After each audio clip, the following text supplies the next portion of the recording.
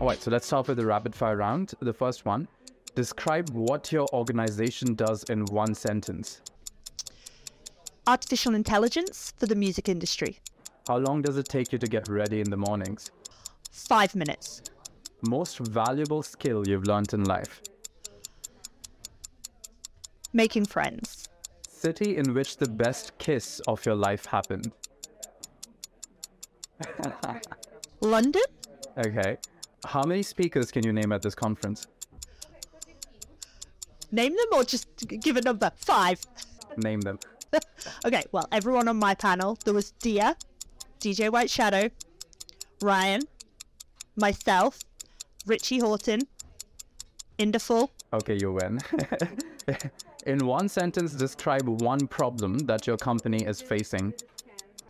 Hiring. How do you relax? Watch TV. A habit of yours that you hate.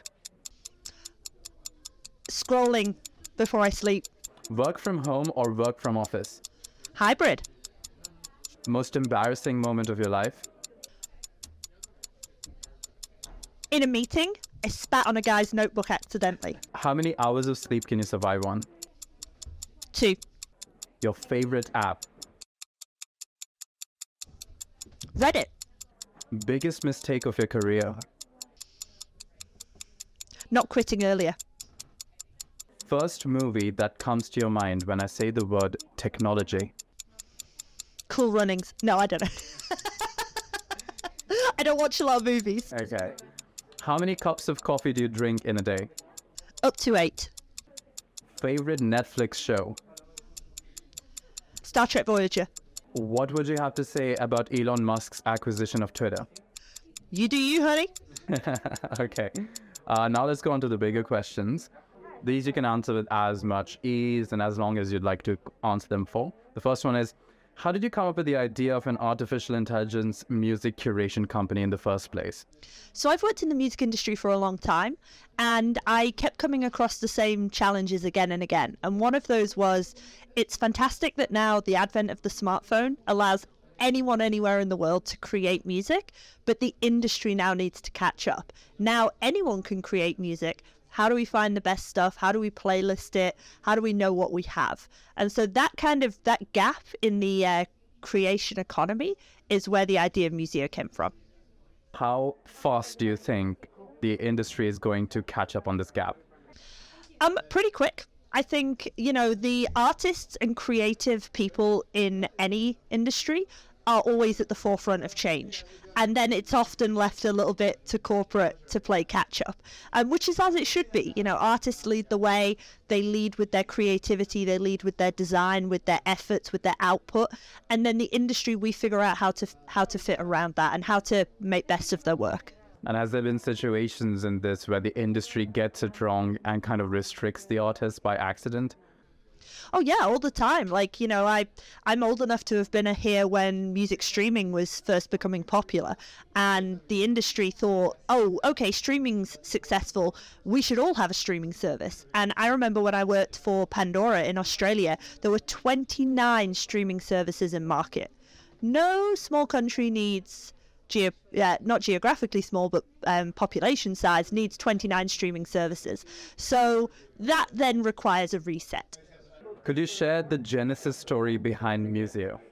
Absolutely. I just left my previous job in Singapore, and I was looking for what I was going to do next, and I was interviewing for a head of marketing at a streaming service. And then I got cold called about this startup incubator called Entrepreneur First. And I thought it might have been a scam because they were like, we'll pay you to start a company. And I thought, well, it's only 2-3 streets away from where I live in Singapore. They're offering free coffee, which we already know I drink a lot of. So I thought I'll just go along. And what they do is they bring together in a cohort like-minded people, and you match up with a co-founder who has complementary technical, sales, business skills, and then you start the idea from there. So I was very, very lucky that I read that email. You seem to have lived in many places. Australia, Singapore, what else are you hiding? That's it. That's all I'm hiding. So yeah, I live in the UK, and I used to live in the UK 12 years ago, but I did 5 years in Sydney and I did 6 years in Singapore. I go where the work is. And what do you think about the tech scene in Australia versus Singapore versus UK? You know what? I've had a great time in all of those scenes. Actually, when I was in Australia, I started at Universal, so I was major label. And Australia is one of the greatest test beds for new technology because it's a Western market, it's a developed market, but population size, it's not huge, around 23 million. So you can really test and ring things through there, as well as there's a lot of developer talent and a lot of music talent in the region. It's really far away from Europe. That's the downside. The time zone is a challenge. And then Singapore as well is a hub, such a hub. You can get to the US, you can get to Europe, you can get to Australia, 5 hours to Japan, 4 hours to Hong Kong, like you name it. And the culture of business in Singapore is also brilliant if you're looking to build something. So everywhere has its benefits, and it's been a lot of fun. The acquisition of Museo by SoundCloud is a big deal, right? So how did it affect you? It kind of is a big deal. I told someone, I'll tell anyone who'll listen, and somebody else said the same thing to me earlier. It's the hardest thing I've ever done. If I thought starting a company was hard, if I thought raising money, and we raised $2 million, was hard, none of that was hard compared to how hard it is to sell a company. The amount of paperwork, the amount of due diligence, the amount of legal, interpersonal, emotional questions. It's my biggest achievement to date, but I'm very, very proud. One of my favorite memories, it's not, they wouldn't even be aware of it on the SoundCloud side, but I'd flown back to Singapore. I had to be in Singapore. We were a Singapore company for about a month right before we sold. I had some work to do, and I was staying at a friend's house who owned a tree frog as a pet, and I had agreed that I would look after this tree frog. Now, tree frogs eat live crickets, which is disgusting, and I was feeding this. You have to feed the tree frog every other day with the live crickets, and it's a real performance. And just for fun, on my last time doing it, I filmed myself doing the whole process, and I think that was about as close to losing my mind as I ever got. Could you repeat the last sentence? I think that's about as close to losing my mind during the process as I ever got. Wow. So if AI is unlikely to create a new musical form, what is next for it? I mean, it may create a new musical form. I think, I do think AI is best when it's assistive and not, replacing human beings. But I also think that some of the best technology startups and some of the best innovations come out of places that you'd be surprised at. I remember being in school and they made us do a quiz about what we were going to be when we grew up, and I got bus driver, which actually sounds quite fun, but I am not a bus driver. I ended up working in music technology because smartphones and apps had become a thing, which no one who designed the quiz when I was at school could have possibly anticipated. So I like a little bit of the unknown. I'm excited to see where we go next. Because that's what they're saying about AI-generated art, that it is not that it's going to kill art, it's going to make a whole new medium that we're not even aware of yet. It's a paradigm change. Is the same thing going to happen with music? Quite possibly. Visual-based AI is a little bit ahead of audio-based AI in terms of the technology. So it'll be interesting to see if they follow each other or if they do diverge. But I think, we're seeing interesting inklings with this technology. We're seeing, AI art selling at Sotheby's or Christie's. We're seeing, AI algorithms creating music. We're seeing a lot happening with NFT and blockchain. I don't think any of these things are in their final form, but I think there is the seed of an idea in all of these things, and we watch where it develops. Do you think there's an ideal scope of algorithms in music curation? I think the challenge with using algorithms for music curation is, if you could ask the best music curator, human being in the world, to make you a playlist, it would be the best playlist. But the reality that we have is, if there are millions, hundreds of millions, billions of users on a service, there cannot be one curator per person. So therefore, what's the best that we can do at scale? And, I used to say the same thing about Museo. If you want to know the genre, the key, the BPM, the vocal, style, auto-tune, energy, mood. If you want to know this about a track, get a human to do it. In 10 minutes, they'll do it. It'll be perfect. But Musio does it for 5 million tracks a day. And, with all the will in the world, we could hire 1,000 people and still not be able to do it. So it becomes about, well, what can we do? And that's where AI can really help you scale, because the alternative is that you just do nothing. So what kind of music do you listen to?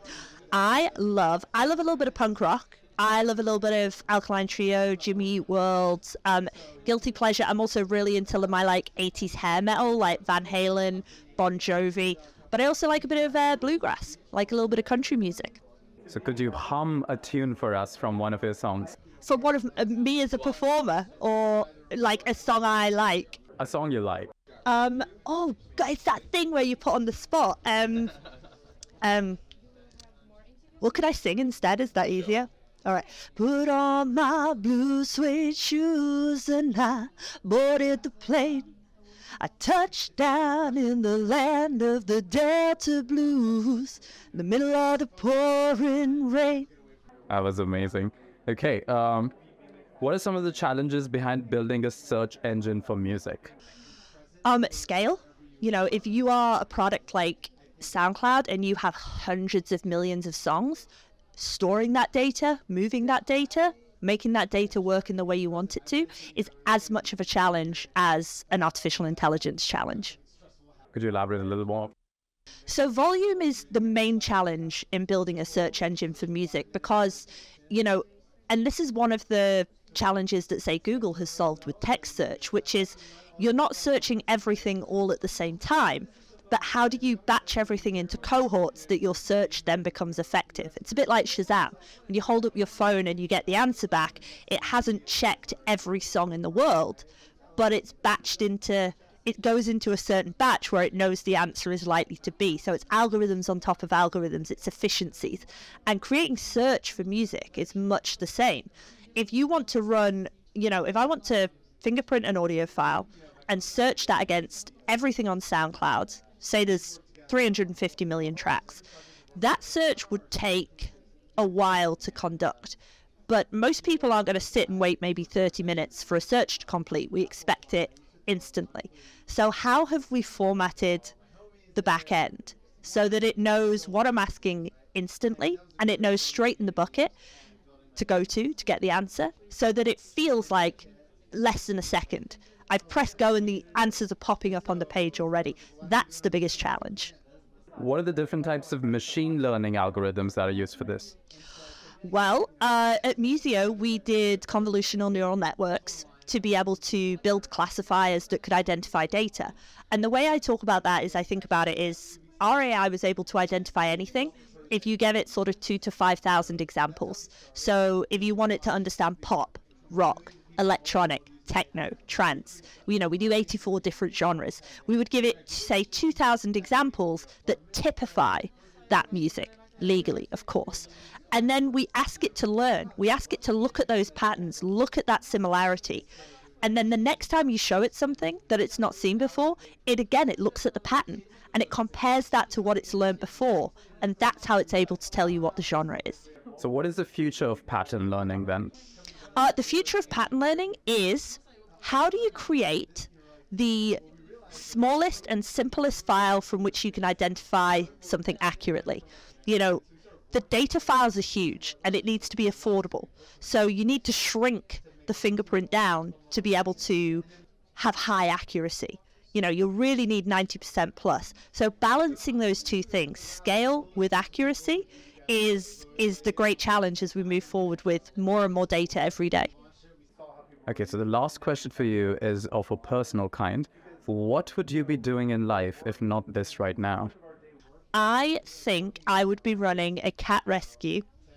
I have a little old 3-legged Persian cat that I rescued in Singapore, and I love cats. And if I had a lot more free time, I would love to volunteer at a rescue.